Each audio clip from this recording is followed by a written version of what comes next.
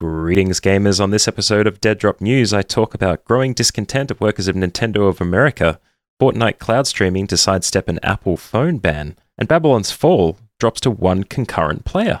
In other news, Matt gets a brand new microphone and asks your forgiveness in case it sounds a little bit weird. Keep listening to find out more.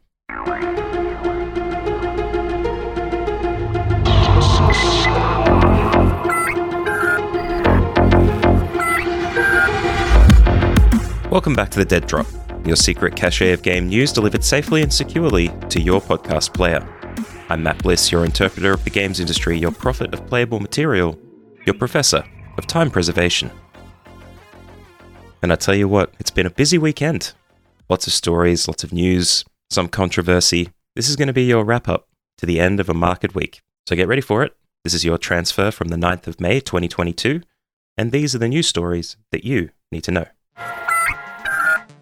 With the big announcement of the purchase from Square Enix by the Embracer Group for $300 million, it's hard to keep Square Enix out of the news. And Babylon's Fall, being one that's got the full backing of Square Enix, of course, would make the news when it drops to one single concurrent player on Steam, being only a few months from release. Video Games Chronicle seems to report there's been no improvement in the game, even though Square Enix and the developers of it have dedicated to improve the game continuously. They also state that they've completed up to Season 2, or practically completed it, and will continue into a third and fourth season. The quality of the game and the player count, and it having Square Enix's backing, seems to be a really unusual choice when they're happy to get rid of Lara Croft Tomb Raider for a mere $300 million. Alongside others, of course. Very odd decision. Very odd. IGN recently completed a report that looked in-depth in Nintendo's operations, precipitated by a complaint by a previous employee who seemed to be let go because he was bringing up unionization efforts while he was in the organization. The idea of contractors being the majority of workers and not enjoying all the health benefits of full-time employees seems to be coming to the fore. Contractors and people who don't get that red badge seem to be treated as second-class citizens, and Kat Bailey of IGN seems to have gathered a number of smaller stories that really paint Nintendo in not so great a light. In particular, there was the story of a contract worker who hit her head while exiting her vehicle in the car park, and she was unable to seek aid on site. Full-time employees weren't allowed to drive her to the hospital due to protocols, so an Uber was called. That stuff just isn't on. In any case, game studios should be treated just like all other corporate institutions at the end of the day. The idea of passion in video games driving the passion of the employees that work there really shouldn't remove any of the benefits that employees should get when working for these organizations.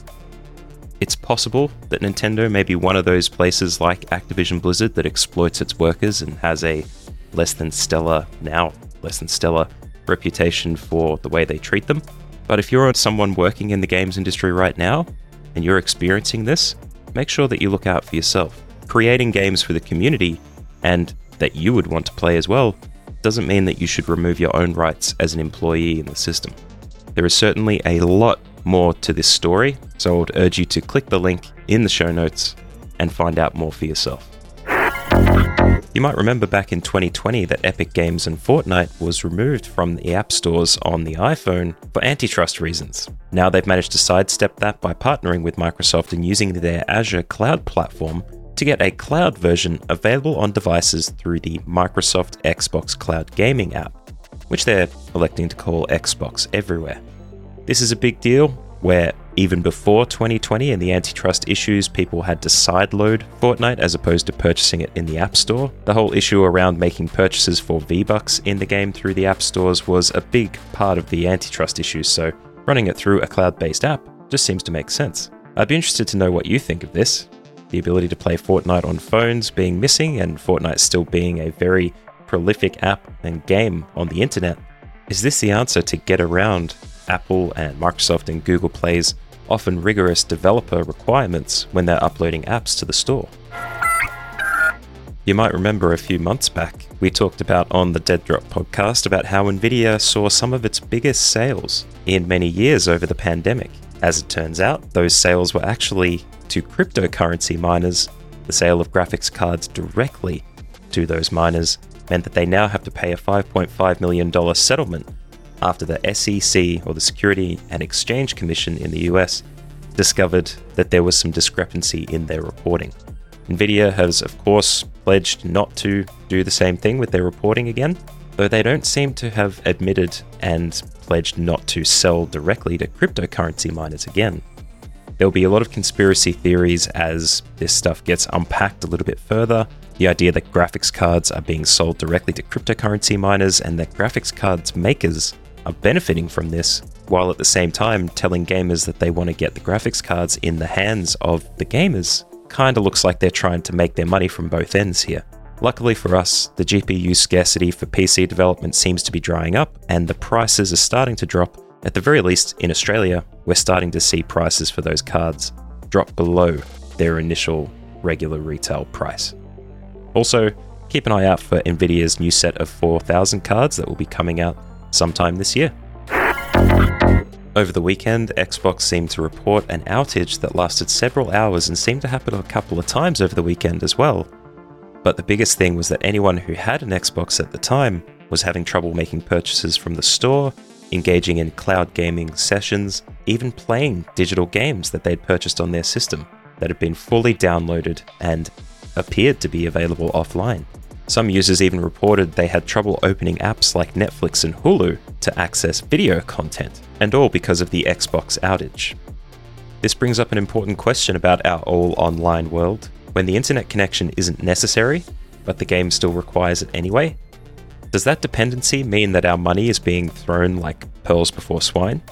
Do we really need to track our purchases appropriately and ensure we have physical copies of games to make sure that we can access our content? I can see where the strong advocacy for physical goods comes from in a case like this. If you're a fan of GTA, you may not have to wait for the new title for much longer. GTA 6 has been leaked frequently over the last few months, but more recently, a definitive link has shown that it could be released as soon as the second half of 2024. The source of the rumor comes from a leaked picture of a presentation from Take-Two talking about current and upcoming game releases and game announcements that are in the pipeline for 2023 to 2025. Things that we know about Grand Theft Auto 6 already is that it could take place in Miami, it may have the first female protagonist in the series, and it could be taking place in 2 different time periods.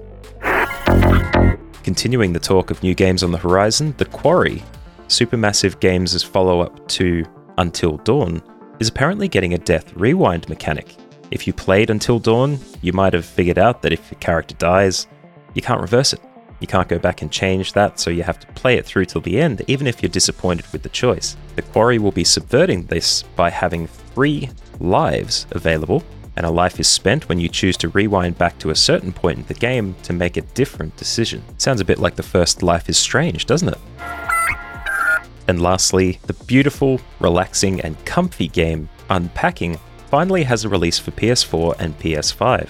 It's coming out on the 10th of May, and I would highly recommend you pick up this game. While it is short, it's very playful. Such a delight to engage in, and the way it unpacks the story, as it were, of the main protagonist simply by unpacking their room at different stages of their life. It's very intriguing, but very satisfying. I'd highly recommend you dive on it and have a look if you haven't already.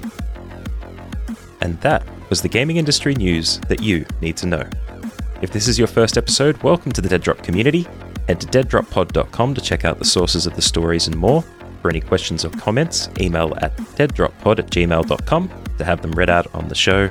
Join me every Monday and Thursday for the latest game news, and now on Tuesdays on Twitch for game streaming, 8 PM Australian Eastern Standard Time every week. Come and join us and hang out. And make sure to tell your friends about the Dead Drop. Stay safe, stay well, and I'll see you here in a couple of days.